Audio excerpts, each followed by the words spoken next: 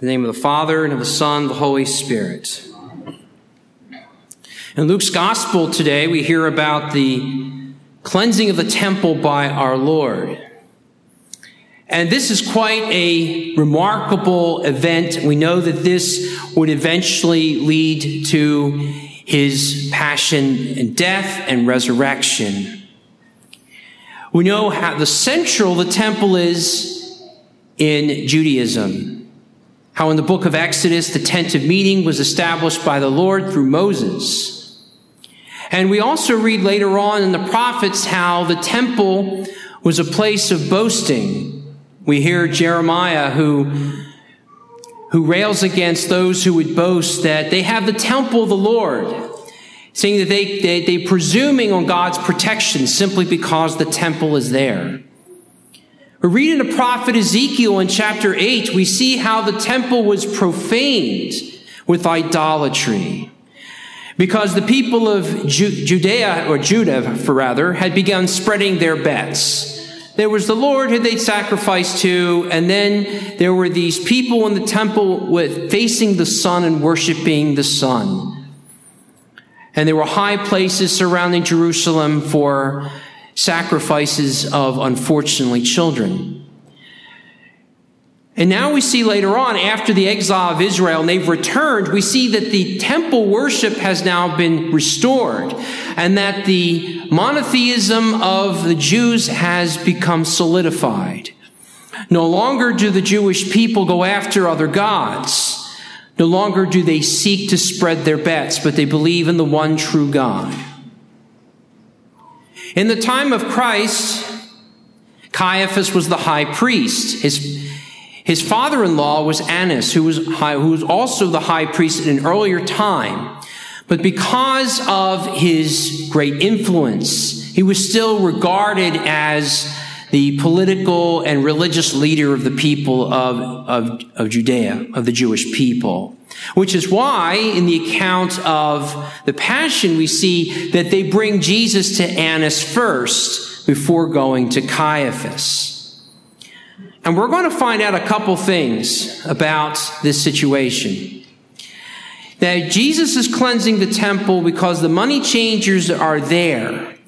Now, the money changers, of course, what they were doing was taking the common secular money of the Roman Empire or from the different regions of the empire to transfer that to pay the temple tax in the temple money, the shekel. And there were two reasons. Well, there's a reason for this. Because if you wanted to purchase the unblemished animal to be offered in the temple, you had to use the temple money.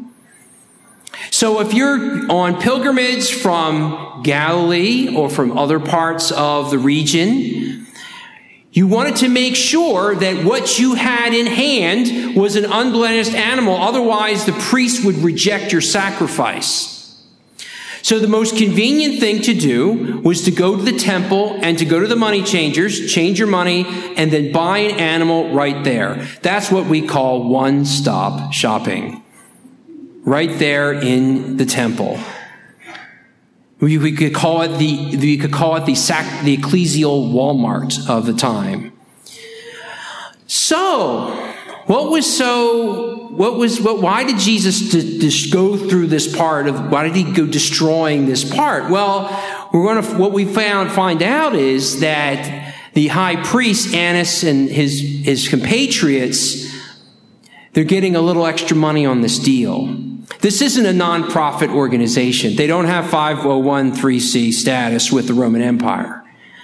That they are making lots and lots of money, which means that devout Jews, many of them being poor, are coming to the temple thinking, I'm going to offer the sacrifice, and they're being exploited for religious purposes.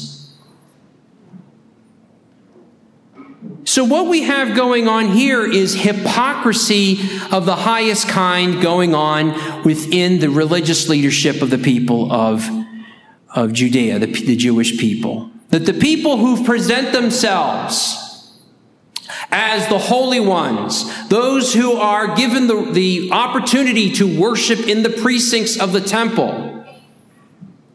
The high priest who's given that singular privilege once a year on the feast of Yom Kippur to offer sacrifice for the sins of himself and those of the people. That within this temple, within this group assigned to take care of the people of Israel and the house of the Lord, is greed and avarice.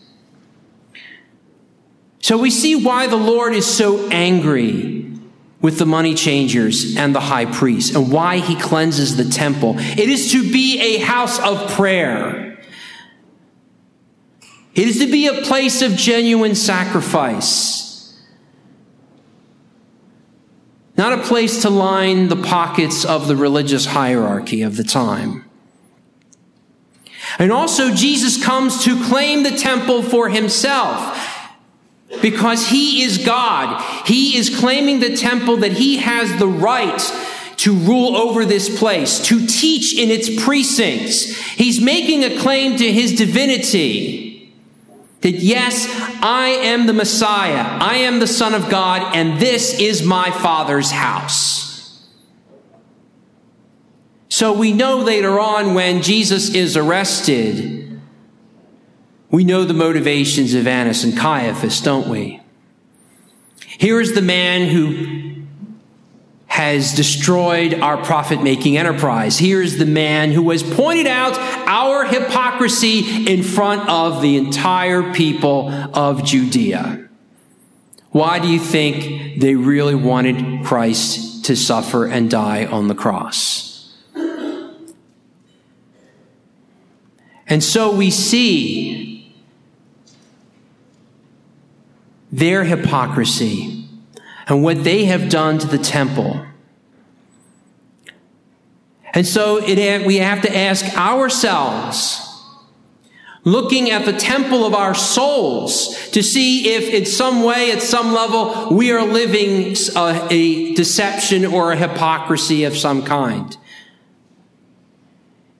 That those things in our lives that we have allowed to creep into our hearts, so that we may present ourselves in one way, but then behind closed doors we are something completely different. Are we leading sort of a double life, just like those Sadducees and chief priests of those times?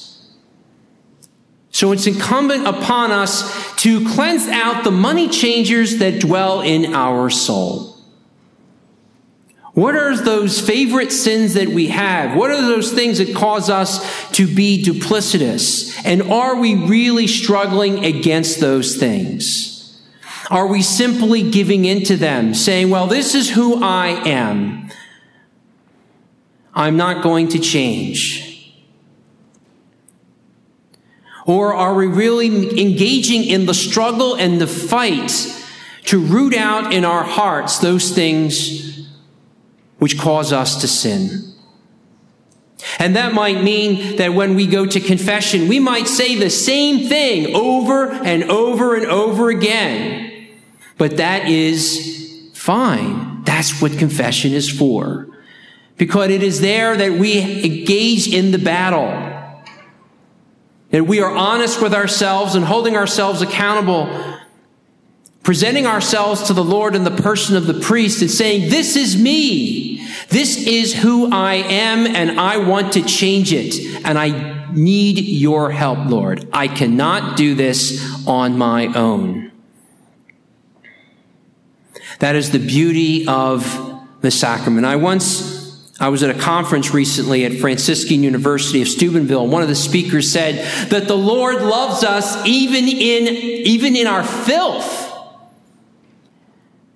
That's an interesting statement, because when we think about Palestine in the first century, this wasn't a clean place. They didn't have street sweepers at night.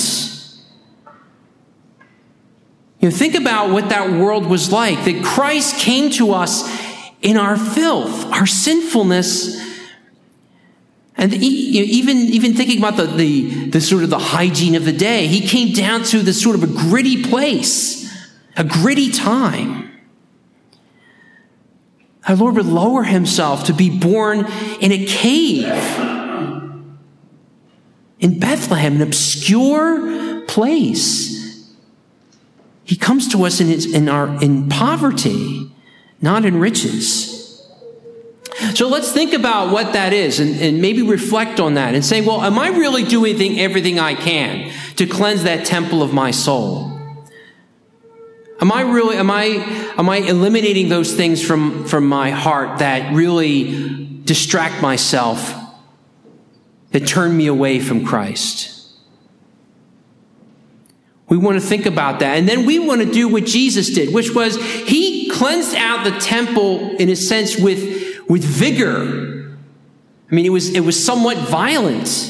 So we need to violently struggle against sin. Not sort of, well, put it off until tomorrow, like St. Augustine. Give me chastity, but maybe tomorrow. Give us holiness now. Give us integrity of life now. And we should ask the Lord to give us the grace to struggle, to cut out all those things in a sort of, in that sort of way. So that in engaging in the battle in sin, he will accompany us and strengthen us and heal us. So that when we come to this altar every Sunday, that our worship will be pure. Our worship will be righteous. Because we will be making ourselves a pure offering, that we will be unblemished, God willing, in the sight of God as we receive this blessed communion. Let us ask our Lord today to help us as we receive this blessed sacrament to engage fully in that struggle against sin so that we might be a worthy offering, a worthy temple, so that our Lord may dwell completely in our hearts. In the name of the Father, and of the Son, and of the Holy Spirit.